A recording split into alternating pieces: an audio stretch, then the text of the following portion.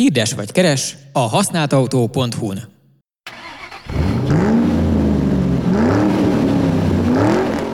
Én nem tudok róla beszélgetni. Hogy ne tudnál? Mert hogy egy barátomé, és beültem múltkor a Várjai Miki, aki ugye a tabban is volt. Igen. Antival, és elmentünk Gyöngyösre a TB24-re, és hogy beültem mellé, akkor láttam, hogy egy csomó minden világít a műszerfalon.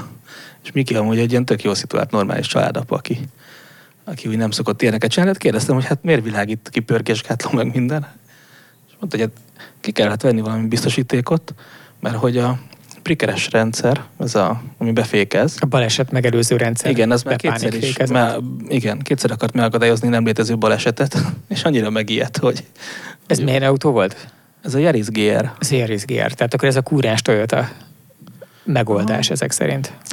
Nem mondanám, hogy ez csak a Toyotánál van így.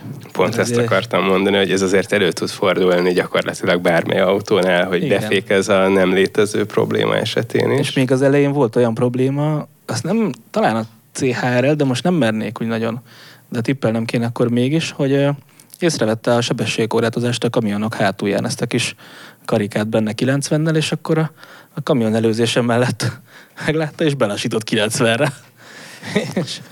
Hát így ölnek meg apránként mindannyiunkat a robotok. Ezzel a rossz hírrel kell kezdenünk ezt az égésteret. Sziasztok, drága hallgatók! Akár a Twitch-en élőben nézitek ezt az egészet, akár a YouTube-on, Holten nézőben, akár valamelyik csak beszélgetős platformon a podcast univerzumból. A szerkesztőségben ismeretlenségi sorrendben kezdem a dolgot. Katona Mátyás, aki ebben a stúdióban még nem fordult meg, és egyrészt az Autonavigátor főszerkesztője, másrészt a használtautó.hu-nak a nagyon sok éve piaci szakértője. Sziasztok! Másrészt mellette Balló Marcénk ül, aki nem is tudom felsorolni, hogy hányféle tisztségben vagy itt. Annyira sok kalapod van, hogy csoda, hogy átférsz az ajtón, de hát leginkább talán az, hogy te vagy az egyetlen olyan közülünk, aki minden áldott nap igazából éled a használt piacot, meg persze ugye a becsületes nepper, de a becsületes neppernek sajnos, tudod mi a dolga? Tudod hol van? Nem tudod hol van, de kicsit érdekel. Az van, hogy tudod, hogy van egy hacsi projektje, egy titkos hacsi projektje, hogy egy AI-86-ból épített egy csodálatos járművet. Ha te neked lenne ilyened, és egyébként fontos influencer lennél a magyar interneten, akkor hova vinnéd oda baszni? Magyarországon talán az Euroringre, amúgy pedig a Nürburgringre. Aha. Szóval ott van.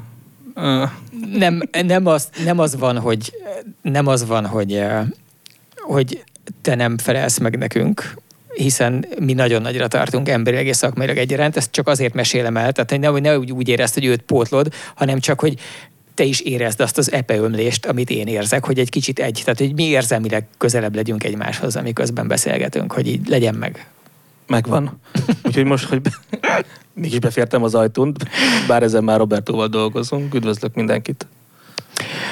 Igazából azért ültünk össze eredetileg, nem azért, hogy veszékeljünk, hogy a modern autókban lévő baleset megelőző rendszerek azok hogyan törnek az életünkre, hanem azért, mert most már bárkivel beszélgetünk használt autóadásvétel témakört érintve, akkor ugyanolyan megszokottsággal esnek ki ezek a szavak, hogy most lehetetlen normális autót venni, nincs autó, minden iszonyú drága, meg azok, hogy minden elképesztő ára van mindennek.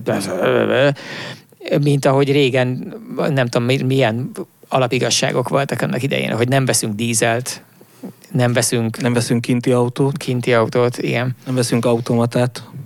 Nem veszünk extrásat, mert elromlik. Nem veszünk F betűset. Ford Fiat francia. Igen.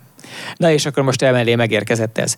És hogy azt szeretném, hogyha egy kicsit benéznénk ennek az új alapigasságnak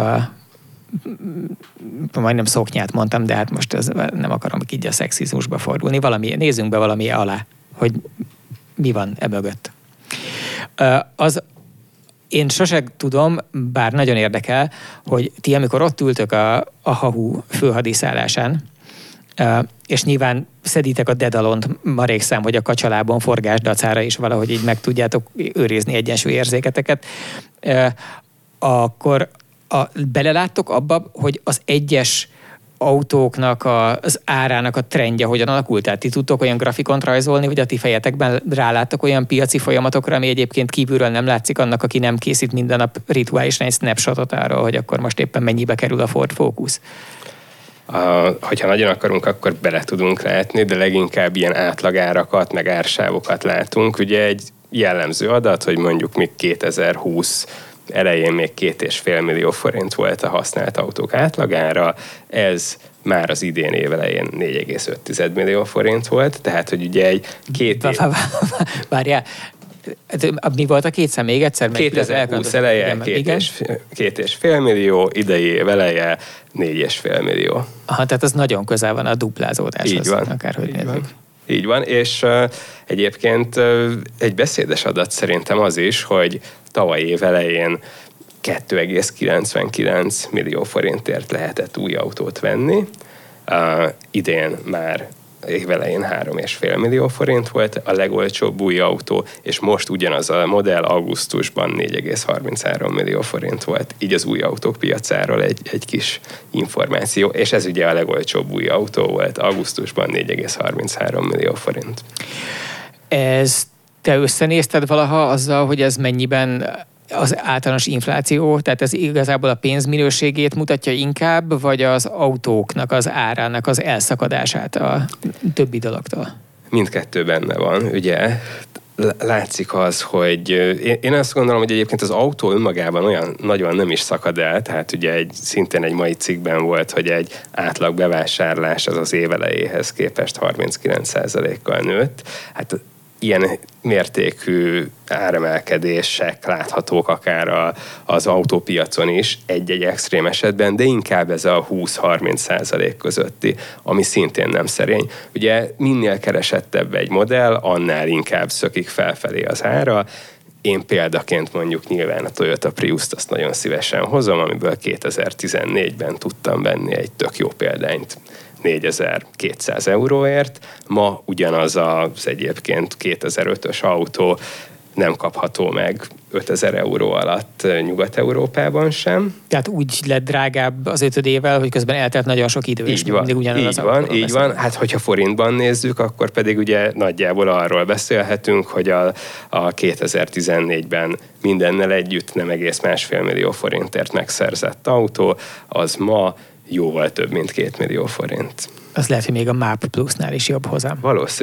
Valószínűleg, úgyhogy igen, ezt nagyon sokan mondják, hogy na most akkor jó befektetés a használt autó. Szerintem most már azon a ponton vagyunk, amikor csak befektetési céllal nem biztos, hogy beleszállnék ebbe. Marci, nekem az lenne a reflexem, hogy ha valami ennyit drágul, ami eleve viszonylag drága, tehát amikor az történik, hogy a kenyér drágul, akkor az ember szívja a fogát, de megveszi a kenyeret, mert már rohadt éhes, és ameddig ki tudja fizetni, addig azért a kenyeret megveszi. De az autóval azzal nincs feltétlenül így, tehát ott akkor inkább azt csinálja, hogy esetleg nem veszi meg, hogy az történik, hogy nem veszik meg. Azt gondolom, hogy a középosztállyal ez fog történni, ha most még pontosan nem is, de hamarosan. Akik az olcsóbb kategóriában válogatnak, vagy kénytelenek válogatni, nekik létszükséglet, mert kell valami mindenképpen, mert nem tudják megoldani másképp. Tehát azt látod, és hogy aki olcsó autót vesz, az azért vesz, mert muszáj neki, és nem azért, mert nagyzolni akar az olcsóval. Nem. Igen, ezt látom, hogy ők egy picit rászorulok, mert a munkájához kell, mert el kell juttatni a gyereket, és utána be kell érni melóba, és tök messze van minden egymásról. Szóval nekik egyszerűen kell. A középszegmensben ott már a legtöbbeknek van autója, egy 10-12-3 éves kocsi, amit tök jó mindenre, és akkor ők inkább most nem vesznek. És ugye van a luxi réteg, akik így a 20-30 milliós árkategóriában vásárolnak, nekik nagyjából úgy tűnik, hogy én szerintem mindegy lesz. Legfeljebb nem 30 millióért veszi meg, hanem 25-ért. Csak és kész. Hát, hogy ugyanúgy 30-ért veszi meg, és elfogadja azt, hogy egy idősebb kocsit kap, kisebb motorosat, stb. De egyébként alapvetően egyetértünk. Tehát én is azt gondolom, hogy el fog jönni az idő, amikor annyit kell kenyérre költeni, hogy nem jut autóra, és nyilván van egy réteg, aki viszont nem tudja nélkülözni az autót, ő kénytelen lesz megvenni a belépő autót, aminek egyébként szintén megy felfelé az ára, és egyéb dolgokból kell majd kompromisszumot hoznia, de de kénytelen lesz autót venni. És lesz sok olyan ember, aki azt fogja mondani, hogy jó, hát ennyi pénzt már nem ér meg az autózás. Itt a probléma szerintem egyébként nem az lesz, hogy 1 millió forintja van az embernek autóra, és akkor még gyűjt hozzá 300-at vagy 500-at, hanem az, hogy ugyanazért az 1 millió fog vásárolni egy idősebb, többet futott, kevésbé felszerelt, kevésbé keresett motoros autót, és akkor így öregszik végül az átlag életkor az autók esetében. Volt arról szó régebben, hogy nem lehet hozni autót, vagy nagyon macerás. Mert gondolom, nincs autó, meg nem lehet hozni külföldre, az nyilván az én olvasatomban nem azt jelenti, hogy nincs, hanem csak, hogy nincs olyan áron, amiért megérné behozni, mert reális, hogy elmenjen idehaza. És ilyen értelemben elnehezedik a használt autó import.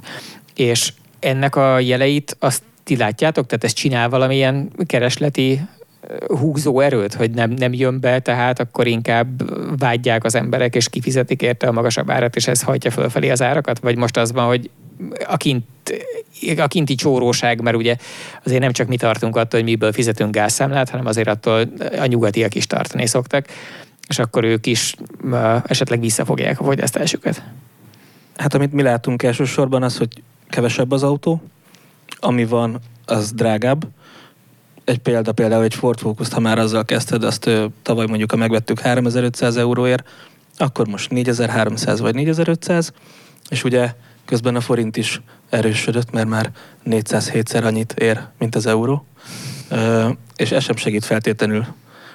Úgyhogy mi azt veszük észre egyébként, a taktikánk az volt, hogy megvettük a drágább áron, és kiraktuk, hogy lesz valami, többen nem vették meg, úgyhogy csökkent a kínálat, ezért megvették a drágább áron nálunk.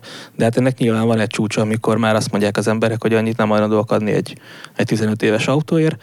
Most még mi úgy látjuk, hogy a 2007-es, 8-as kínálat a keresett típusokból, Auris, Corolla, Focus, stb. Még 2-2,5 millióért simán elmegy, hogyha olyan állapotban van, és örülnek neki. De hát, hogyha ez eljut 3 millióig, amire azért van reális esély, akkor már nem lesz sorbanállás. Erre számítunk. A Hahunál a keresési statisztikákból látszik valami átrendeződés? Igazából annyit látunk, hogy egyelőre elfogadta a piac ezt, hogy igazából 500 000 forint alatti autó már nincs nagyon. Ugye most is a kínálat zöme ez az 1/3 millió forintos, de nyilván közeledik ebből a 3 millió forinthoz, és egyelőre mi is ezt látjuk, hogy emelkednek az árak, ezt egyelőre elfogadják a vásárlók, a keresések azok elég stabilak, és ugye nálunk is nyilván egy kisebb állomány van, hiszen kevesebb autó van a piacon, és a vevő pedig ugye látjuk, hogy van, sőt a hazai adásvételek száma az növekszik, tehát az igény az abszolút megvan, és közben látjuk, hogy új autóból is, meg külföldi használtból is egyre kevesebbet tudnak venni az emberek, hiszen azok még jelentősebben drágulnak. És ezzel az egész kínálat átalakulással párhuzamosan látszik valami azzal kapcsolatban, hogy mennyi időt tölt egy hirdetés nálatok élőben? Így van, látszik, és nagyon érdekes, körülbelül feleződött az autók eladási ideje a legnépszerűbb szegmensben, tehát látható, hogy most még versenyfutás van az autókért, és ugye tényleg népszerűbb autóknál hát abszolút lehet hallani, hogy ilyen gyakorlatilag öldöklés van egy-egy jobb példányért. Nálunk az elmúlt talán fél-egy évben lett divat az, hogy megtekintés nélkül telefonon lefoglalózzák és utalnak egy-egy keresett típusra csupán. Ugye a használt autónak... És most nem azt az esetet meséled, amikor telefonálnak és beajánlanak rá nem. 800 000-re telefonálnak és utalnak, mert nekik mindenképpen kell, és ebben óriási segítség volt a használt autótól az, hogy 30 képet lehet föltölteni, mert így már tudunk annyit lőni az autókról, hogy azért már ugye el lehet dönteni, hogy 800 000-ért megérje megvenni a G-Astrát, vagy 2 millióért az Aurist. Úgyhogy ez is egy hozománya ennek, hogy kevés az autó és nő a kereslet. Viszont vannak olyan típusok, amikre szerintem csökkent, és nem tudom, hogy látjátok, de nálunk naponta 10 jönnek be úgy, hogy a dízelüket szeretnék beszámítatni, mert már nem mennek annyit, mint egy hónapja, amikor megvették, és mindenképpen egy benzines szeretnének. És ez egy Ez egy tök általános dolog lett az elmúlt időszakban, ebből ti láttok valamit? Persze. Hát ugye nagyon sokáig kb. Fej mellett volt a dízel-benzines kereslet, és igazából már a tavalyi évben is azt láttuk, hogy kétszer annyian keresnek benzinesre, mint dízelre, tehát ez így abszolút átrendeződött, és ugye egy nagyon érdekes dolog volt, amikor megtudtuk szombaton 11 órakor, vagy 11 óra 20-kor, hogy 12 órától a céges autók már csak piaci áron tankolhatók, akkor gyakorlatilag így 5-ével megnőtt az elektromos autókra a keresés száma, és hát nyilvánvaló, hogy aki akkor adta el a villanyautóját, az nagyon gyors értékesítéssel számolhatott, és utána meg, illetve hát addig is egyébként már bőven azt láttuk, hogy van annyi keresés bőven a villanyautókra, hogy van annyi kuncsap, mint amennyi eladó autó, tehát öldöklés van gyakorlatilag a használt villanyautókért is. Figyelj, ez nem biztos, hogy a te asztalod, de ezen a ponton muszáj föltenem valakinek ezt a kérdést, hogy nagyon rosszul lehet villanyautó paraméterekre keresni a Hahun, ahogy egyébként mentségetekre szolgáljon, hogy a villanyautósoknak a saját fejlesztésű keresőjén kívül, ami nyilván ugye olyan értelemben nem számít, hogy azt olyan emberek csinálták, akik ezzel foglalkoznak, de ott kevés volt az autó, nem is tudom, hogy létezik-e még egyébként, de ők fejlesztettek egyet direkt azért, mert nálatok annyira vacak volt, meg a jó autóknál is vacak volt, meg nem tudom, mi létezik még. Hagyjuk, igazából tudjuk, és nyilván ez a fejlesztések között bent van, és tudjuk azt, hogy mire kellene, hogy tudjanak keresni az emberek. Nagy multi vagytok ebből a szempontból? Tehát, hogy az van, hogy te már régóta tudod, hogy szeretnél tudni kilovattórára keresést, igen. De az van, hogy el kell küldeni valahova egy távoli ország felhőkarcolójának a tetejére az igényt? Igazság szerint, hogyha nem is így működik, de gyakorlatilag egy fejlesztési csapat szolgálja ki itthon ugye a jófogást is, meg a használt autót is. Remélem, hogy ez nem túlzottan bizalmas információ, és akkor ugye van egy csomó ilyen jogszabályi kötelezettség, hogy GDPR, hogy ennek megfelelés, annak megfelelés, és ez mindig ugye az ilyen szerintünk hasznos fejlesztéseket hátra sorolja, hogy akkor most milyen megfelelőségkel, stb. Úgyhogy hát sajnos így járnak ezek a villanyautó paraméterek is. De aztán végül, amikor akkora az igény a piacban, akkor úgy megoldja jobb hiány, hogy fölcsapja a monitor egyik oldalára az adattáblákat, meg azokat a szájtokat, ahol azt lehet kitúrni, hogy a hánytól hányig gyártott Leafnek annak hány pálcikás szokott lenni az aksia, és a hány kilovattórás az hol volt a váltás, akkor nálatok elkezd szűrögetni évjáratra, jobb hiány az állampolgár. És akkor ennek az egésznek a kifutása az, hogy lát egy drasztikusan nagyobb számot, mint korábban. A vételárak tekintetében ez így van, de inkább az mondható el, hogy nem változnak a villanyautó ára. Tehát azok is gyakorlatilag ugye ezek a használt példányok úgy öregszenek, hogy nem igen változik az áruk, vagy talán kicsikét még felfelé is megy. Ez egyébként a hibrideknél hasonlóképpen alakul, és nyilván az 1.4-es, 1.6-os Ford Focusoknál is. Csak megerősíteni tudom. Visszatérve a keresőre használt autón, amit én javasolnék szerényen, és ez szerintem sokaknak segítség, egyetlen egy paraméter, amit ha be lehetne pipálni, hogy zöld rendszám, mert iszonyatosan keresnek úgy, hogy, illetve hívnak minket, hogy van egy zöld rendszámos autónk, és ezek többnyire cégek. Ugye van egy csomó adókedvezmény, és akkor már egy picit tud menni elektromosan is. És igazából szerintem parkolni. Ezek a nagyon... Valójában a környezetvédelmi elkötelezettségről van szó, csak nem akar, ahelyett, hogy a te idődet rabolná hozzá, hogy elmeséli, hogy mennyire fontos neki gyermekeink jövője, és a sorsa, ezért inkább csak zöld rendszámot. De gyanús, szóval ez lehet, hogy már bent van, de hogyha nincsen bent a részletes keresőben, akkor is ugye plug-in hibridet, vagy villanyautót, hogyha kiválaszt, akkor mindenképpen megkapja őket, de nekem tényleg gyanús, és fejből nem tudom a teljes részletes keresőt. Tőlünk mindenki ezt kérdezi legalábbis, hogy van-e zöld rendszámos autónk, nagyjából mindegy, hogy mi az. Csak legyen környezetkímélő. Igen, az egy fontos. És gondolom a céges vásárlók elsősorban. Igen, ők védik a legjobban. Hát igen. Ugye a magánembernek sok esetben még nem fér bele a lehetőségeibe, de igen, a vállalatok lelkiismeretét nagyon terheli az, hogy mekkora az ő lábnyomuk. Amire még szerettem volna reflektálni, ugye egy időben megjelent egy csomó cikk arról, hogy a használt autók ára 2 millió forinttal nőtt. és a következő átlagára, és a következő néhány napban hozzánk bejöttek emberek, hogy akkor most 2 milliót nőtt a 3-as golfára, ez nyilván túlzás, de valahogy ilyen reményekkel, és akkor 2 millió áramért most el is adná.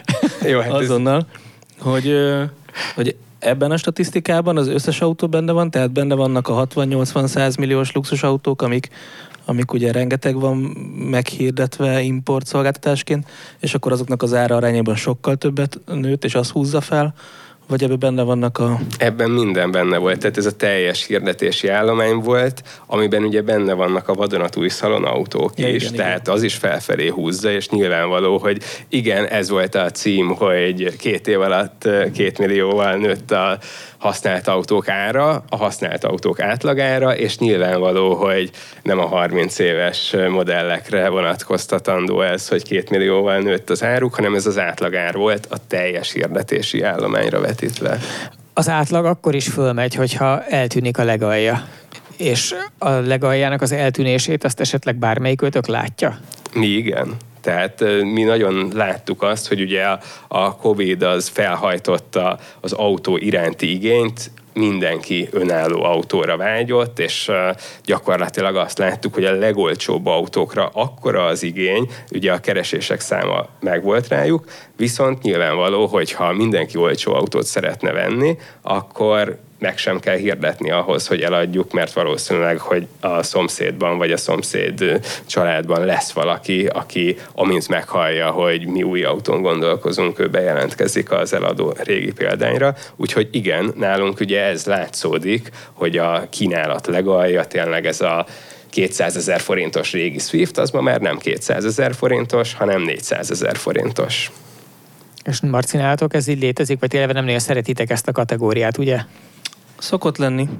Nem minden esetben hirdetjük meg, vannak csatornáink, amiken ezek így eltűnnek, vagy hát így eladódnak, és nem prezentálják a céget tovább. Nem jellemző. Hogyha van 500 000 forintos autónk, akkor az úgy van eladva, hogy meghirdettük.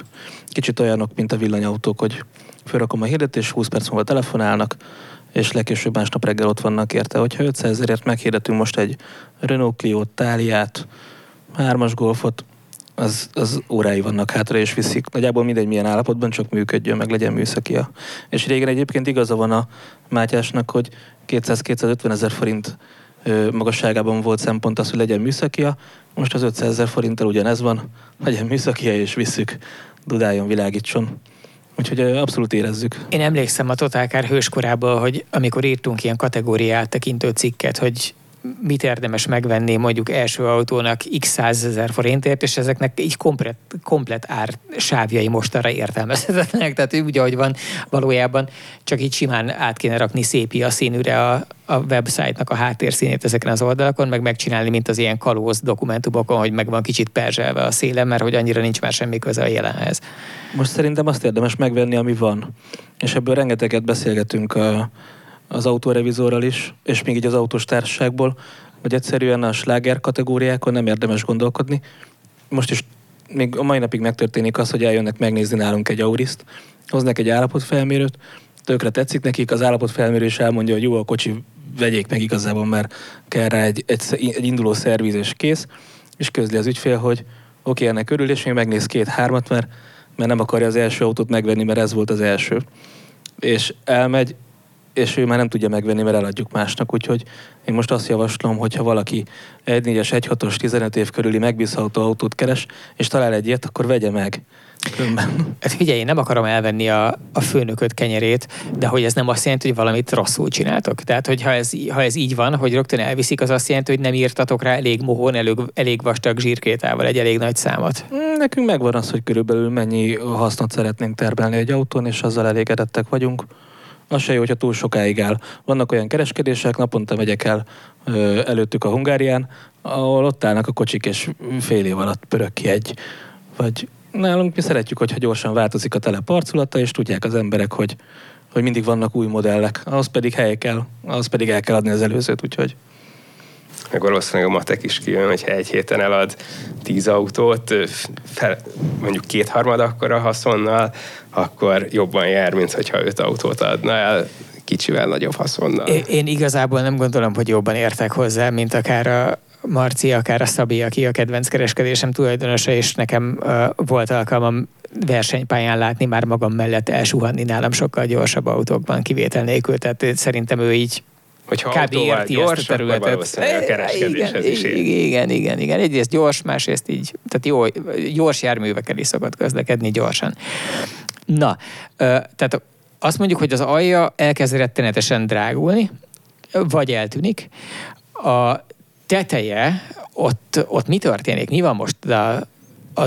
Egyrészt mi van azokkal az autókkal, kezdjük először onnan, amik régen voltak drágák. Tehát nem most, hanem régen. Ugye ezeknek is volt olyan időszak, amikor halálos szerelem volt irányukban, és az emberek megvették, hogy lezsírozzák, hogy eltegyék még egyszer, hogy milyen jó lesz neki, akár hobbiautónak, akár volt ilyen időszak, amikor viszonylag olcsó volt a benzin, nem is olyan nagyon régen egyébként, ugye volt ilyen időszak, amikor relatíve olcsó volt a benzin, és akkor ezek a problémamentesnek tűnő sok köbcentis, nyomatékos, nyugis, nagy benzinmotorú autók, ezek úgy tűntek, hogy ezek ajánlható vételek, és most mit látunk ebből? Tőlünk ezeket elcsipegetik. Hogyha most tisztázzuk, hogyha most a Youngtimer kategóriára gondolunk, vagy a wannabe Youngtimer kategóriára, akkor mind a kettő érdekel. Meg az is, hogy mondj rájuk példát, hogy melyik. Ezekkel így nincs gond. Tehát, hogyha meghirdetünk egy nagymotoros BMW-t, mondjuk egy E39-et, akkor ezt elviszik tök gyorsan. Mert ez még mindig keresett, és akkor legfeljebb nem használja annyit, de itt nincs gond. Szerintem ahol gond van, azok ezek a 10 év körüli prémium luxus szedánok, mint a 7-es BMW és társai, S-merci, ezek nem kellene ezek mindig is azért már pont az érdeklődés legalján voltak. Igen, mert a szegény, hogy mondjam, a kevésbé tehetősebbek nem engedhetik meg maguknak, azért nem vesznek ilyet, akiknek sok pénze van, azoknak meg már öreg, azok azért nem vesznek. Viszont én úgy látom, hogy tök jól elkülönül itt is az SUV kategória, tehát a 10 éves X5-ös BMW-t ugyanúgy elviszik, míg a szedánokat pedig nem. A használtautó.hu még mindig a 3-as BMW a második legtöbbször keresett modell. Úgyhogy én azt gondolom... Generációtól függetlenül egyébként? Igen. Tehát ez így a generáció összesítéssel nézve, az első egyébként a Golf. De a kínálati számmal ez nincsen arányban, ugye, hanem ez csak a vágyakozás. Ez a vágyakozás, és nyilván nem is a tranzakciók száma, hiszen azt a Suzuki Swift és az Opel Astra vezeti, és ott van nyilván a Ford Focus is. És én azt gondolom, hogy egy vízválasztó lehet majd a hatósági üzemanyagárnak az esetleges eltörlése, mert most ugye ezeket az autókat leginkább magánszemélyek veszik, kicsit ilyen hobbi céllal, vágy megvalósításra, és viszont azt gondolom, hogy ha nem 480-ért, hanem mondjuk 650 forintért kell majd tankolni őket, akkor nyilván csökken a keresletük, de nem tudjuk egyébként, hogy mennyi ideig lesz egyébként 600 forint felett a benzinára a hatósági ár eltörlése után. Úgyhogy ez még csak ilyen tényleg feltételezés, de azt gondolom, hogy most még ennek a szegmensnek a vásárlóköre kvázi olcsón tankol, így nem annyira fájdalmas még talán számukra. Igazából mi is erre vagyunk kíváncsiak, hogy mi lesz a hatósági ár eltörlésével. Ugye ha most figyelemmel kísérjük a benzinár változásokat, akkor az utóbbi hetekben rohamosan csökkent. De előtte pedig ugyanilyen rohamosan emelkedett.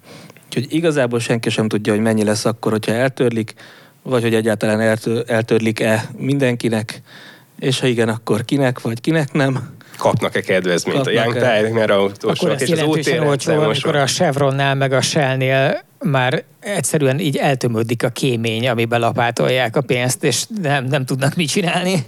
És akkor így azt mondják, hogy jó, gyerekek, egy kicsit így lazítsunk a dolgokon, mert nem lesz ennek egy jó vége. Szerintem az lesz a vége, hogy egy néhány hétig nem vesznek ilyen autót, és akkor utána mindenki szépen megszokja, és újra vesznek. Legalábbis nekünk ilyen tapasztalataink voltak a Covid alatt, hogy amikor így jött az elején még ugye senki nem hitte el, hogy ez eljut Európába, aztán már picit mindenki elhitte, hogy eljött Magyarországra, de még mindig nem volt érezhető változás, és amikor jöttek az első lezárások, akkor 1 vagy talán 2 hétig alig adtunk el autót, utána pedig behoztuk. Utána rájött mindenki, tök jól lehet autózni, olcsó a benzin. Igen. Why not? Ne üljünk buszra. Igen, és tömegközlekedés, hideg volt kerékpározni, meg gyalogolni, meg egy csomó embernek ugye nem opció, és akkor nem marad más. Mi a Covid alatt döntöttünk rekordot, amit sose gondoltunk volna az elején, mert végig azért mindenkiben ott volt az, hogy be kell zárnunk, mert nem lesz semmi eladás, és vége a világnak.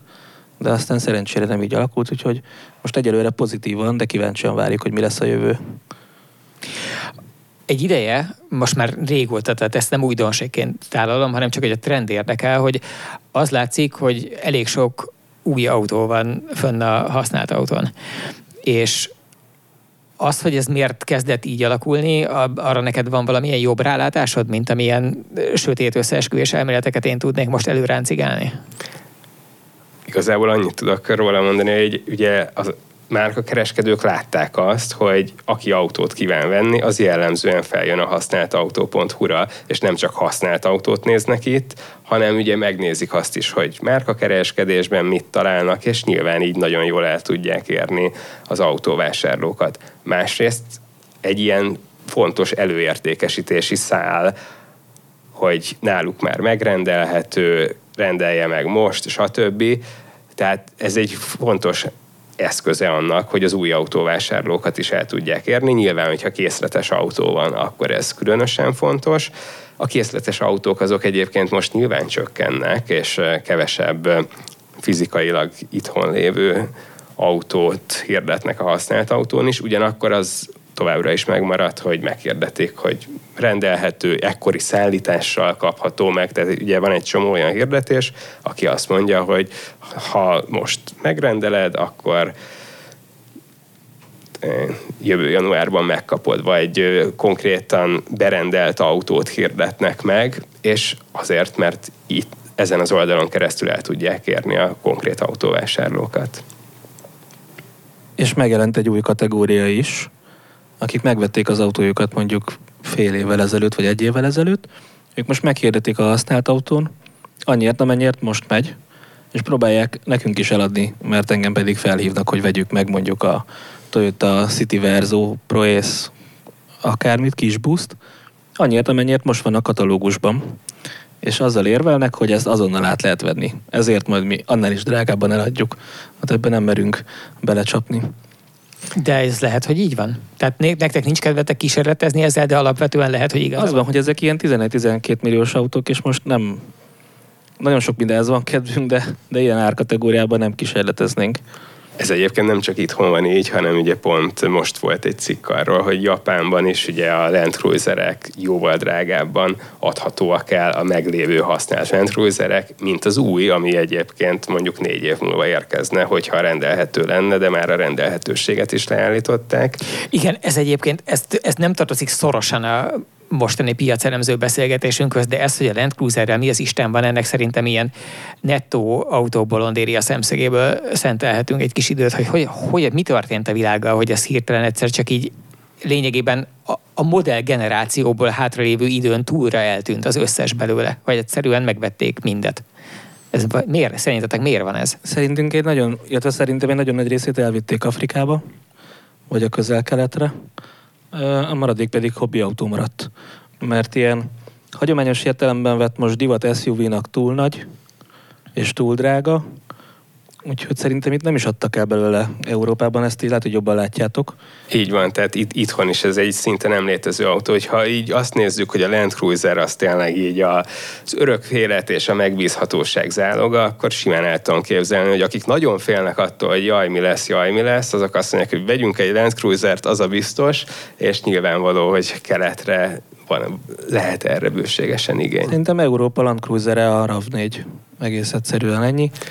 Hasonló, hogyha nem is 4 év, de ott is azért ugye ilyen 16 hónap, és hasonló, pláne, hogyha egy pluginről van szó, tehát hasonló a helyzet. Mi adunk el néha Land Cruisereket. Tavaly a Bolla Gyurival még teszteltünk is egy GRJ 76-ost, ami ugye az a régi kocka Land Cruiser, és még mindig meg lehet rendelni újonnan. És jó, az egy új autó volt, de számomra akkor is meglepően magas áron kelt el, és egyébként az ár a piaci viszonyokhoz képest nem volt sok. Valamint adtuk el 100-as Land Cruisert, amiket még mindig elvisznek 20 évesen 7-8 millió forintért, mindegy hány 100 000 kilométerrel. Úgyhogy szerintem a Land Cruiser az egy külön piacot csinált magának, én úgy látom. Hát mondjuk, ha az lenne a feladat, hogy anélkül, hogy mélyen kipróbálhatnám, most el kéne indulni a Budapest-Bamako nevű, nem tudom, hogy létezik-e még ez a kiváló rally valamivel, és mondjuk lehet választani, hogy az egy 10 éves Land Cruiser legyen, vagy egy X5, vagy egy GLE, vagy egy nem is tudom, mondjunk még ilyeneket, mi van még? Jó Audi Q7. Egy jó Q7 például, igen. Akkor azért lehet, hogy ezek közül én is a Land Cruiser felé tennék óvatos lépéseket először. Nyilván a legkomolyabb terepjáró is, de hogyha a megbízhatóságát nézzük, akkor valószínűleg szintén előnyben van. Én ezt már nem tudom, tehát most ezzel pont az egésznek az imidzsére reflektálok, és nem arra, hogy ezek valójában mennyire elpusztíthatatlan autók. Én nem tudom, hogy egy 10 évvel ezelőtti Land Cruiser az igazából egy elpusztíthatatlanabb autó, egy kiforrottabb, jobban összerakott, jobban megcsinált dolog, mint az európaiak, vajon? Igen. Hát Marci, neked végül is elhiszem. Szerintem az egy túlméretezett Corolla műszakilag. Óriási, van ugye összkerékhajtás, szóval egy picit azért bonyolultabb, de alapjaiban egy Toyota, egy régi vágású Toyota nincs, ami tönkre menjen, én is azzal mennék bárhova.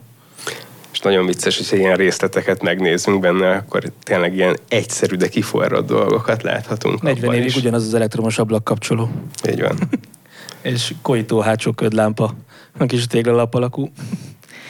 Lehet, hogy ez már az a kategória, ahol a vevőknek nem tetszene a változás. Tehát kicsit olyan, amiért a Rolls-Royce-nál is azt szokták mondani, hogy ők azért nem szeretnek generációra nagyot tekergetni a dolgokon, mert az ő vevőik pont azt szeretik, hogy a Rolls-Royce az egy kicsit ugyanolyan évtizedeken keresztül. Ez nem csak lehet, ez azért biztos, mert ugye a mai napig gyártják a GRE 76-os 40 év után változatlan formában. Mindenre ugyanaz, mint akkor. Ugye azt, amit mondtam, azt teszteltük. Ebből a nagy csendből azok, akik nem nézik, hanem csak hallgatják az égésteret, azok is képzeljenek egy ilyen üres, ostoba, kicsit kétségbeesett arckifejezést az én arcomra. A micsodáról beszélünk? Mi ez? Ez egy Land Cruiser GRE 76, nem tudom, hogy meg lehet nyitni itt a linket. Az úgyis mindegy, mert azt tudod, nem látják azok a 10 000-ek, akik ezt jelenleg éppen sportolás vagy mosogatás közben hallgatják, vagy fűnyírás közben, azok nem látják. Ez egy 40 év körüli karosszéria, utastér, motor, minden, és ezt a mai napig meg tudod vásárolni vadonatújban. Most feltűnt a színen, és nem csodálom, hogy hát így a leírásnak nem volt kedved neki futni, ez így az a Land Cruiser, amit így mindenki lát maga előtt, körülbelül ugyanolyan, mint bármelyik. Egy kicsit szögletesebb. Itt most ugye a hallgatók nem látják, de a nézők, bízom benne, hogy néhányan igen. A képnek az volt a lényege, hogy a Gyurival felálltunk egy domb tetejére, hogy lefotózzuk, ahogy szépen terpeszt a futómű, és dolgozik a technika. Majd beültem a kocsiba, hogy ez nem valami merev tengelyes cucc? Hát de igen, de hogy azért ott úgy, azt hiszem egy Ironman futómű volt alatta, azért mégiscsak egy terepjáróval úgy keresztbe föl egy dombra, és utána soha többet nem indult az autó. Na. Ez egy katonai gyakorlópályán történt, és hát mindent próbáltunk a Gyurival, de egyszerűen olyan volt, mint a kivették volna belőle az akkumulátort. És ott álltunk így a porban. Vártuk, hogy mikor büntet meg valaki, mert amúgy egy lezárt terület volt. És hát nem volt mit tenni, felhívtuk a tulajt, hogy a 10 000 kilométert futott autóját köszönjük, elhoztuk egy katonai egy lőtérre.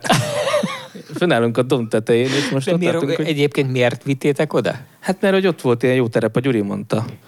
Én meghallgattam rá. De miért vittétek el az autót? Ez egy értékesítési célú dolog? Nem, vagy egy kipróbálási csak tesztelni. A cikk született belőle. Volt. Értem, oké. Tehát a teszt kedvéért. Igen, és akkor felhívtuk a tulajt, hogy nem annyira indul az autója. Hát nem örült, de nyugodtan kezelte a helyzetet, majd közölte, hogy ebben van egy riasztórendszer, ami le tud tiltani. És a vicces az volt, hogy felhívtuk a riasztórendszer ügyfélszolgálatot, akik közölték, hogy ezekben nincsen ilyen dőlésszögérzékelő és rablásgátló, úgyhogy biztos, hogy nem amiatt nem indul az autó. És nem volt végül mit tenni, legurultunk bármilyen elektronika nélkül a dombról, és mit ad Isten, sík terepen már minden rendben volt. Tehát akkor mégis az van, hogy lehetett valami emelés érzékelő. Kijött az, hogy egy megbízható autót a riasztó tud tönkretenni. Igen, nem szabad hozzányúlni semmihez. Igen. Ez a nagy tanulsága. De ha már ott tartunk, hogy nem szabad hozzányúlni semmihez, azok a régi autók, amiknek az ára szágult fölfelé, azok lehet, hogy azon keresztül tudnak életben maradni, hogy a fölfelé száguldó árukhoz képest az egyébként szintén komikusan dráguló alkatrészárak és munkadíjak azok nem teszik teljesen értelmetlenné a megvásárlási kísérletüket. Tehát az van, attól lesz drága részben egy 12 éves passzát, hogy abban már valaki kicserélte a... Szerintem sajnos nem attól lesz drágább, tehát ez az én tapasztalataim szerint legtöbbször minimálisan fizettethető meg, hogy abban az autóban már mi mindent cseréltek ki. Én nem hiszem, hogy emiatt jobbak lesznek, jobban megbecsültek lesznek a használt autók, hanem sajnos sokkal inkább attól félek, hogy kevesebb pénz marad a karbantartásra. Vannak olyan tényezők, amiket egyáltalán nem fizetnek ki. Ilyen ez a karbantartás, és pont a tegnapi napon egy Mazda 6-ot nézegetett nálunk egy úriember, ezt a 2.2-es dízelt, 200 000 x kilométer van benne, és eladás előtt nem sokkal meg lett csinálva rajta a nagy szerviz, közel 1 millió forintért. És mondtam az úrnak, hogy hát megvan rajta a nagy szerviz 1 millió forintért. Azt mondta, hogy oké. Szóval nem tett rá mély benyomást. Nem mondta azt, hogy akkor de jó. És ez ilyen a téli kerékszettel, ilyen azzal, hogyha sokáig van műszaki, hogyha van benne egy több 100 000 forintos indításgátló, hogy ezeknek így örülnek, és megköszönik. Viszont vásárlói oldalról egy fontos tipp, hogyha esetleg tudsz olyat találni, aminek a nagy szervizét már megcsinálták, akkor vélhetően azt jobb áron kapod meg, mint hogyha egy olyat veszel meg, amin még azt meg kell csináltatni. És nem a tiéd a kockázat, hogy még akkor kitalálnak mást is, hogyha mákod van, akkor megvan a számla, még garis is lehet. Úgyhogy visszatérve a megbízható autókra, amiknek szágult felfele az ára, azoknak azért szágult felfele, mert a karbantartásuk nem drága. Szerintem most ez az elsődleges szempont.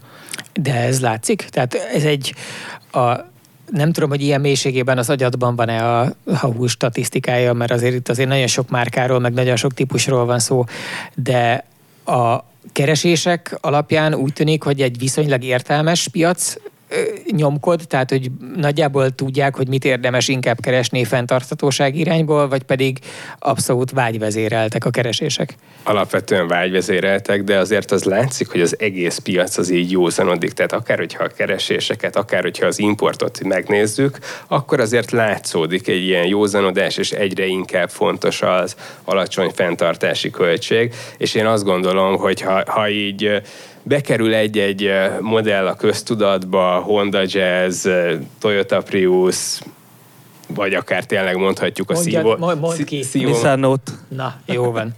Az van, hogyha meghallja a Jazz szót, akkor a Marcinak azonnal ki kell mondania, hogy Nissan Note. Nagyon helyes, mert én is azt gondolom, hogy a Jazzen túl kell látni. Köszönöm. Nem tetszik nekem, hogy ilyen egykövet fújtok ebben a kérdésben. Jelzem. De én egyébként a Suzuki SX4-et is képes vagyok bedobni még a régit. A Fiat Sedici igen, azt az arcút. Tehát egy filléres autó a Jazzhez képest, és egyébként egy körülbelül ugyanolyan megbízhatóságú, helykínálatú, de olcsóbb autó. Nyilván egyszerűbb, meg kevésbé presztízs autó, de szerintem egy teljesen korrekt választás. Én nem tudom, hogy az egyes Jazz mennyire presztízs autó, hogy SX4-jel összevetve. Hype-olt autó, az biztos. Hype-olt, igen. De jobban megbecsülik az SX4-et, mert az meg magas. Mert az SX4-et sokan megvették újonnan, és arra azokra ők gyűjtöttek össze. Hát szerintem, tehát hogy ezt megbecsülik, azt szerintem a Suzuki téren, pláne egy korábbi Suzuki nem áll túl magas helyzetben. Hát ha nem becsülik meg a forgalomban a többi résztvevő. Viszont a Suzukival nekem az a tapasztalatom, vagy benyomásom, hogy talán ebből vettek itthon a legtöbben újat. Így van. Amire azért összegyűjtöttek valahogy még a régi korszakban is egy 3,5 millió forintot, és amit újonnal megvesz az ember, azért azokra úgy vigyáz. Talán még meg is becsülte, és elvitte karbantartásra. Ebben van igazság, igen. Úgyhogy én sem véletlenül mondtam. Marci, te ajánlanád a Fiat Sedicit? A Fiat Sedicit próbáljuk eladni, és egyébként egy csomószor már eladtuk, úgyhogy mindig veszünk egy újat. Az különbözik, ne haragudjatok, de annyira régen volt, az, hogy már nem emlékszem, hogy volt bármi különbség ezek között, hogy abban volt Fiat eredetű motor, mondjuk, Nincs. hogy ugyanebben akartam. Hát egyébként a dízel volt, az 1.3-as, hát az volt a deal, én úgy tudom. Volt 1.9-es is belőle, volt 1.9-es. Én úgy tudom, hogy a Renault. Mert a múltkor majdnem megköveztek emiatt, és valaki azt mondta, hogy ez egy Renault motor, és én azt hittem, hogy az olasz, és csak a... Mi? Egy Renault motorral gyártott. És az a baj, hogy rákerestem, és Suzuki igaza Fiat? volt. Már nem is tudom, hogy lehet, hogy a Gyuri volt valamelyik közös chatben, de ennek érdemes lenne utána nézni. Na, majd azt hittem, hogy ez volt a deal sokáig, és így hirdettem. De amúgy, ha a benzineseket nézzük, akkor nincs különbség. Ugyanúgy gyártották. Igen. Az a különbség, hogy az oldalán van egy ilyen nagyon vastag díszléc, mint a teli oldalas Merciknek. És egyszer vettünk egy olyat, aminek, hát már láttuk, hogy nincs rajta, de hát úgy voltunk vele, hogy akkor majd veszünk Szericsi díszlécet. Ez egy ilyen 40 centi magas, 60-80 centi hosszú az ajtó alján. Egy ilyen design elem. És egyszerűen az ég egyet a világon sehol nem találtunk, és a Fiatnál se gyártották már. És amikor tavaly egy ilyen hajóúton voltam a földközi tengeren, akkor Szicília partjainál az volt a feladat, ugyanis ott van egy csomó Szericsi. Hogy akkor szerezzek egyet. Esetleg. Hát és a pont előtted elmegy egyes magam, hogy akkor láttam egy Szericsit, akkor úgyis hiányzik róla egy csomó elem, meg már össze van nyomkodva, hát majd biztos arra fog gondolni, hogy ezt elhagyta, és átsétáltam a jobb oldalára, amikor nem nézett senki, és hiányzott. Úgyhogy végül... Na, és akkor tudod, hogy valamelyik kollégád előbb ért. Igen, úgyhogy végül vissza kellett menni a hajóra, így nem lett. Aztán valahogy sikerült eBay-ről találni méregpénzért Szericsi díszlécet, de ezt elszámítom mindenben egy SX4. És nem rohadt szét a díszléc alatt? Ha már... Ezzel még nincs tapasztalatunk, viszont ami talán mégis egy picit szebb, hogy a kárpitok textúrája meg, az valahogy így jobban eltalálták az olaszok, az más, mint a sima. Az SX4-ben van ez a szúnyogháló jellegű kárpit. Azok már nem néznek ki jól ennyi idősen, mert ott így szétmálanak, és akkor plusz azt hiszem az órának a tipográfiája is más. És még van, amelyiken ilyen kis abart logó is van, amit nem értünk pontosan, de van. Úgyhogy ennyi. Vannak visszakötve egy kicsit a használt autókról az új autókra, amiket ugye most már szintén hirdetnek nálatok tök sokat, és nekem ez most onnan ugrott be, hogy valakivel beszélgettem arról, hogy mi az, amit lehet venni a szónak abban az értelmében, hogy van. Tehát most ő egy történetesen olyan illető, aki olyan élethelyzetben van, hogy új autót kellene elvásárolnia. Enyhítő körülmény, hogy cégautó lejár, és annak a helyére kell megjelölnie újat. És hogy arra jutott, hogy ez kilátástalan, tehát hogy neki nincs kedve a szóba jöhető márkákat végig telefonálni és meghallgatni a hazugságokat azzal kapcsolatban, hogy mi van, mi nincs, hanem gondolta, hogy akkor végig katogtatja nálatok, hogy nem a központi telefonszámokat hívja, hanem az egyes kereskedőknek megnézi a kínálatot, és mondjuk, na, akkor ott legalább majd látszódni fog, hogy és akkor igazából van-e vagy nem. És azt látta helyett a szerencsétlen, hogy mondjuk az elektromos autóknál, itt elektromos autóról lett volna szó, és az elektromos autóknál az történik, hogy úgy hirdetik őket, hogy egyrészt nagyon soknak az ára tartalmazza azt az állami támogatást, ami évekkel ezelőtt létezett egyszer 4 másodperc leforgásáig, ameddig ugye elfogyott a keret. Másrészt igazából, ha nagyon alaposan olvasod el, és a Tudományos Akadémiának, a Nyelvészeti Bizottságának a segítségét hívod, akkor meg tudod találni a szövegben azt az utalást arra, hogy valójában egy olyan tranzakcióról beszélhettek, aminek valahány évvel később lesz majd egy végeredménye, mert igazából ugyan ott van látszólag náluk éppen egy autó, de te most csak az igényedet fejezheted ki, és gondolom kifizethetsz mellé valamennyi pénzt, hogy lehet, hogy 1 év múlva 2 vagy 3 lesz egy autód.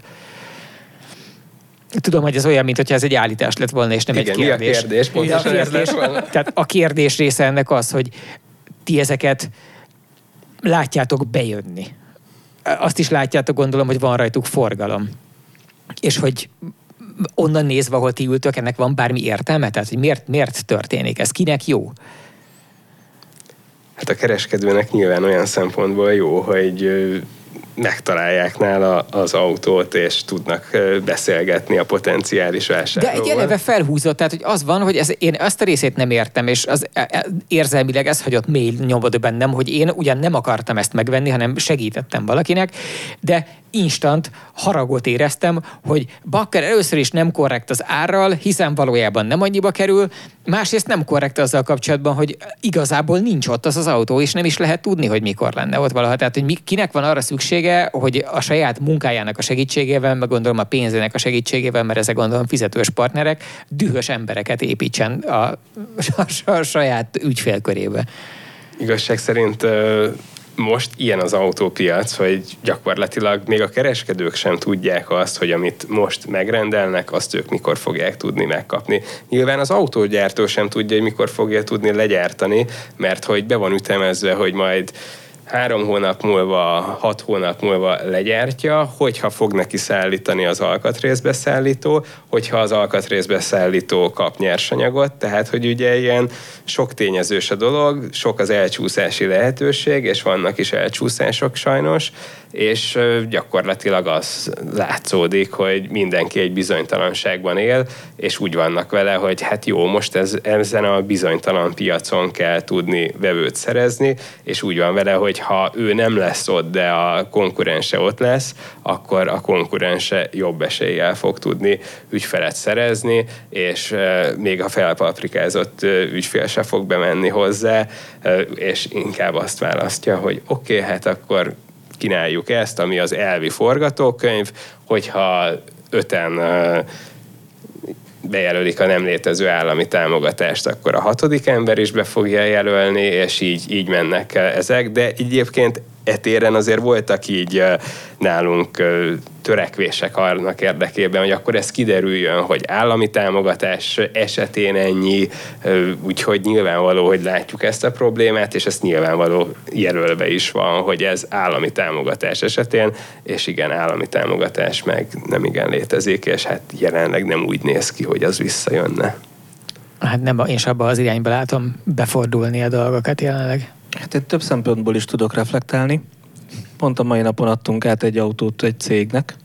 Ez egy talán nem is egész 1 éves 330i BMW volt pár ezer kilométerrel. Talán 10 vagy valami ilyesmi. Ők mindig új autót vettek, és egy olyan autót számolunk be, amit újonnan vettek, és leasingeltek, de mivel most nem tudják, hogy mennyit kell rá várni, ezért megvették a garanciális, 1 éves, gyakorlatilag új állapotú BMW-t, és tök boldogok, ők mondták, hogy nem hajlandóak arra várni, hogy majd ki tudja mikor lesz, ki tudja mennyiért, ki tudja milyen felszereltséggel. A másik szempont az, hogy... Bocs, csak a felszereltséghez közbeszúrnám, hogy ugye ez a BMW-nél annyiban egy nagyon húsba vágó dolog, hogy ott egy csomó autó készült el nagy központi kijelző nélkül az utóbbi hónapokban, mert az ugye nem volt, és akkor mégis inkább legyártották őket nélkül. Tehát, hogy ténylegesen van olyan, hogy egyszerűen a rendelkezésre álló alkatrészekből abból kell a húslevest előállítani, amit megtalálsz éppen a Spice-ban, és simán lehet, hogy ez nem az, amit eredetileg kértek, majd mégis valaki átveszi. Tehát, hogy lehet nem az eredeti megrendelő, de valaki nagyon fog annak örülni. És itt emelném ki az 1 éves, vagy legalábbis fiatal használt autók óriási előnyét, hogy az van benne, ami benne van. És ez nem fog változni. A másik szemszög, amiből tudnék talán reflektálni, hogy én pont ugye benne vagyok egy ilyen autórendelésben, egy kicsit kilátástalanul, és a kollégám is, aki egy Yaris GR-t rendelt tavaly augusztusban, illetve rendelt 3 Teslát, én pedig 1. És a Teslákról... Azt tudod, hogy azt, aki 3 Teslát és egy Yaris GR-t rendelt, azt már nem sajnálja senki. Tehát azt a hallgatók már csak simán gyűlölik, akkor is, ha egyébként egy glória világít a feje fölött minden pillanatban. Mentségére szóljon, a Yaris GR-t azért rendelte, mert hát így látta, hogy ez egy jó dolog lesz, ki is próbáltuk, ő is ment a Várjai Miki Yaris GR-ével, és akkor tavaly a születésnapján beballagtunk, és rendeltünk 1. Egyébként a Yaris GR egész jól áll, azt mondták, hogy idén meg lesz. Úgyhogy ebben reménykedünk. És aztán kiviszi majd pályanapra? Amikor megrendeltük, akkor ők nem mondtak dátumot, hogy mikor érkezik az autó. Azt mondták, hogy rendeljük meg, az ár az annyi lesz, de hogy mikor, azt ők nem tudják, és nem is akarnak mondani, hogy ez tök becsülendő. És leírták, hogy az ár annyi lesz? Tehát a szerződésben szerepel, hogy a vételáron nem módosítanak? Nem módosítanak. Mert ezt most már egy csomó helyen nem csinálják. Hát de már rájöttek azóta, de akkor még így nem volt ilyen. A másik ugye a Tesla, aki ugye szintén nem módosít az áron, viszont nem annyira szállít időben. És az a komikus helyzet állt elő, hogy a barátom, akivel együtt rendeltünk, Andrissal, illetve egy hónappal utánam rendelt, ő hamarosan átveszi. Én pedig ugye egy hónappal előtte tavaly novemberben, és arról még mindig nincsen semmilyen konkrét. De miért drágábbat vett? Nem a fekete linoleum belsőset kérte, hanem a fehér linoleum belsőset, viszont munkából kifolyólag, vagyis vegánbőr. Igen, természetesen. Mint a BKV-n. Igen. Szóval ő fehér belsőset kért, ami azt hiszem, hogy 5 kilóval volt drágább, de én a munkám miatt nem akartam, mert meg látom, hogy ezek hogy néznek ki pár év után. Nem olyan jók. Úgyhogy igen, ő drágábbat rendelt 478 000 forinttal. Ezért ő most átveheti. És vajon ez ennyi múlik? Aha, hát igen. Látod. A kollégám, aki rendelt, ugye ő rendelt egy performance-ot, egy long range-et és egy sima alapverziót. Neki a performance jön meg először, pedig idén áprilisban rendelte. De azt a részét értem, tehát ott az, hogy egy csúcsmodellt gyártják le és szállítják le először, azt értjük, és azt nem csak a Tesla csinálja, igazából mindenki azt csinálja. Tehát azt lenne nehezebb, hogyha ellenpéldát keresnék, ahol így becsülettel alulról kezdik a kiszolgálást, hiszen nyilván az van, hogy az autógyártó dolgozójának, és főleg a menedzsmentjének is ugye enni kell valamiből, és sokkal többet lehet enni a csúcsmodellből, mint a belépőből.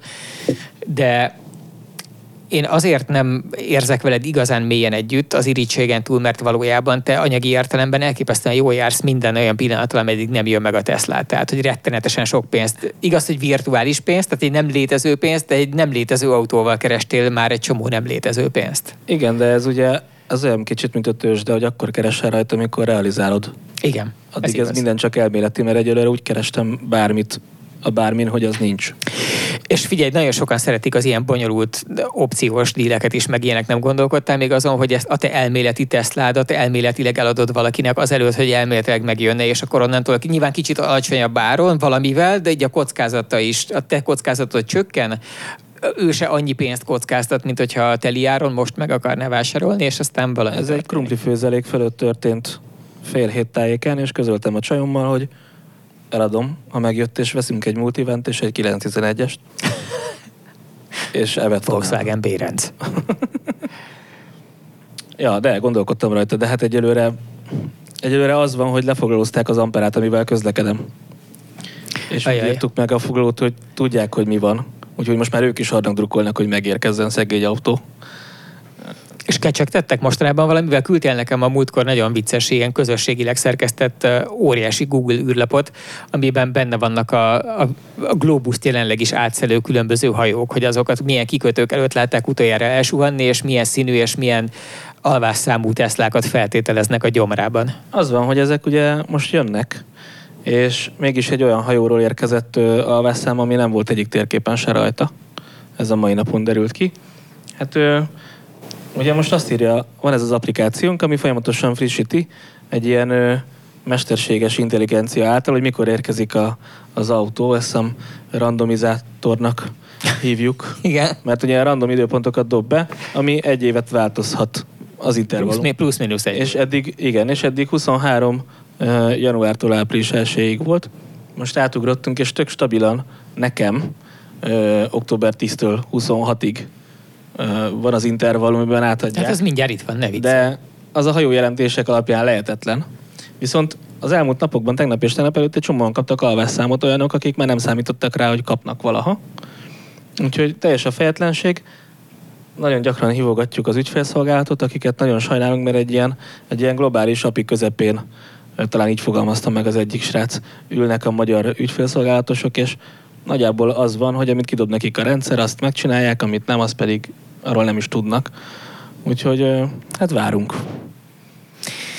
Végül is a mi országunkban történelmileg nagy hagyományai vannak ennek a nagyon sajátosan működő új autópiacnak, hogy egyszerűen csak visszatértünk a merkúros reflexekhez, azzal a fontos különbséggel, hogy ott legalább így az agélis illetők a megfelelő személyek megvesztegetésével hozzá tudtak jutni ahhoz a színű zsigulihoz, és egy kicsit talán korábban, mint szerettek volna, de a rohadt Teslával ezt se lehet megcsinálni. Mert nincsen színben kínált, 5 féle szín van. Egyrészt nincs olyan, igen, nincs is sárga, ott kezdődik. Nincs ez az itt lefizetni, probléma. mert online megy az egész. És minden online. Pedig én már, igen. Na mindegy, de még az se. Nem hiába mondják, hogy a régió dolgokban nem marad semmi. Hát hogy boldoguljon így a magyar? Ja, hát majd lesz valami, mindenki tudni fog róla, gyanítom. A szálak elvarrása felé közeledve tudtok-e mondani kategóriánkénti ilyen, a titkos tipp, az talán kicsit túlzás, de ilyen ajánlásokat, hogy merre érdemes mozdulni. Nagyon jó felvetés. Én azt gondolom, hogy jelenleg ezeket a konkrét modellt nézünk, titkos tippre megyünk, stb. Én ettől inkább úgy elvinném az embereket, és azt mondanám, hogy ha van a látókörben egy teljesen korrekt, követhető elvéletű, karbantartott autó, akkor az valószínűleg többet ér, mint az, hogy van az X típus, és arról nagyon jó vélemények vannak, úgyhogy abból keressél egyet. Tehát én azt gondolom, hogy azt kell venni, ami van, ez egy nagy igazság, és hogyha van a látókörünkben egy jó ajánlat, akkor azt érdemes megfontolni, és én inkább ebbe az irányba terelném a vásárlókat, mint azt abba, hogy egy-egy típust hajtsanak. Csak megerősíteni tudom, valamint hozzátenném a jövő heti Autorevizorral közösen készülő cikkünk promóját, ami arról szól, hogy amikor az első autót nem vesszük meg, és hogy milyen kapufák vannak, mert ugye, hogy szűkül a kínálat, egyre jobban előkerülnek azok a cégek, akik stabilak, és én például magunkat adnak gondolom. Ennek viszont az a nagy hátránya, hogy egy csomó jönnek hozzánk először, mert látszódunk, és hogyha ott van a remek kocsi, a jó vétel, van, hogy nem veszik meg azért, mert ez az első autó, úgyhogy ez erről fog szólni, hogyha első autónak láttok egy olyat, ami minden szempontból megfelel, ott van, meg tudjátok fogni, be tudtok ülni, van rá pénzetek, és tényleg frankó, akkor meg kell venni, és nem érdemes aludni rá egyet. Pont a hétvégén volt egy hát nem is tudom, hogy vicces vagy komikus, de egy kicsit szomorú esetem. Behoztak egy 2014-es Toyota Corolla Sedan, első tulaj, 1.6 benzin, 6 sebesség, jó felszereltség és gyönyörű színben. És a hétvégén eljött egy pár és megnézegette, nagyon tetszett nekik, a hölgy mondta, hogy gyönyörű a színe, abszolút beleszeretett, minden szempontból olyan volt az autó, még árban is. És mondom, akkor mi lesz? Megveszitek? Mondták, hogy most biztos nem, mert még alszunk rá egyet. Szóval ez az alszunk rá egyet, ez engem kiakaszt, reggel 9-kor. De mondták, hogy mielőtt elmennének még aludni, mielőtt visszafekszenek, még sétálnak egy kört a telepen. Hát és az alatt a 15 perc alatt érkeztek meg Zalaegerszegről az autóért. És akkor megvették ők, és a hölgy erre nem reagált. Én úgy láttam túl pozitívan, és kérdőre vonta a férjét, akkor már privátban ugyanakkor hangosan, hogy ezt miért kellett, és hogy miért álmos ennyire. Hát és el is vitték, úgyhogy így. Sajnos az van, hogy most így áll az, aki tényleg perceken múlik egy jó vétel. Búcsúzóul nézzetek egy kicsit a jövőbe, hogy ha abból indulunk ki, hogy valakinek van autója jelenleg. Tehát azt az élethelyzetet járjuk körbe, hogy most is közlekedik valamivel, ami nyilván mivel használja most is, ez egy használt autó, de mindegy, hogy egyébként tekintsünk át, hogy mennyi idős körülbelül, meg mennyibe kerül, de van valami, ami működik. És úgy elvben érdeklődik, és olyan úgy szívesen tudja, hogy valamikor lecserélni, de nincs rajta perc szinten nyomás se, hogy most azonnal kell valamit lépni. Tehát innentől kezdve egy színtiszta gazdasági spekulációt szeretnék lefutatni a fejetekben, hogy egyfelől úgy tűnik, hogy érdemes lehet most esetleg eladni, mert nagyon drágák és nagy a kereslet. Másfelől, hogyha kell helyette vásárolni valami mást, akkor a fene tudja, hogy 1 hónap múlva, 2 hónap múlva, 3 hónap múlva inkább még drágább lesz ez a dolog, vagy elkezd az összeomló kereslet miatt elkezdenek leesni az árak, és akkor lehet, hogy ahogy a csóróság elhatalmasodik, meg mindenki mégis inkább gázra költ, meg lopott tűzifára, és akkor majd ugye olcsón vissza lehet vásárolni. Tehát, hogy sortolnátok a személygépkocsit, vagy longolnátok?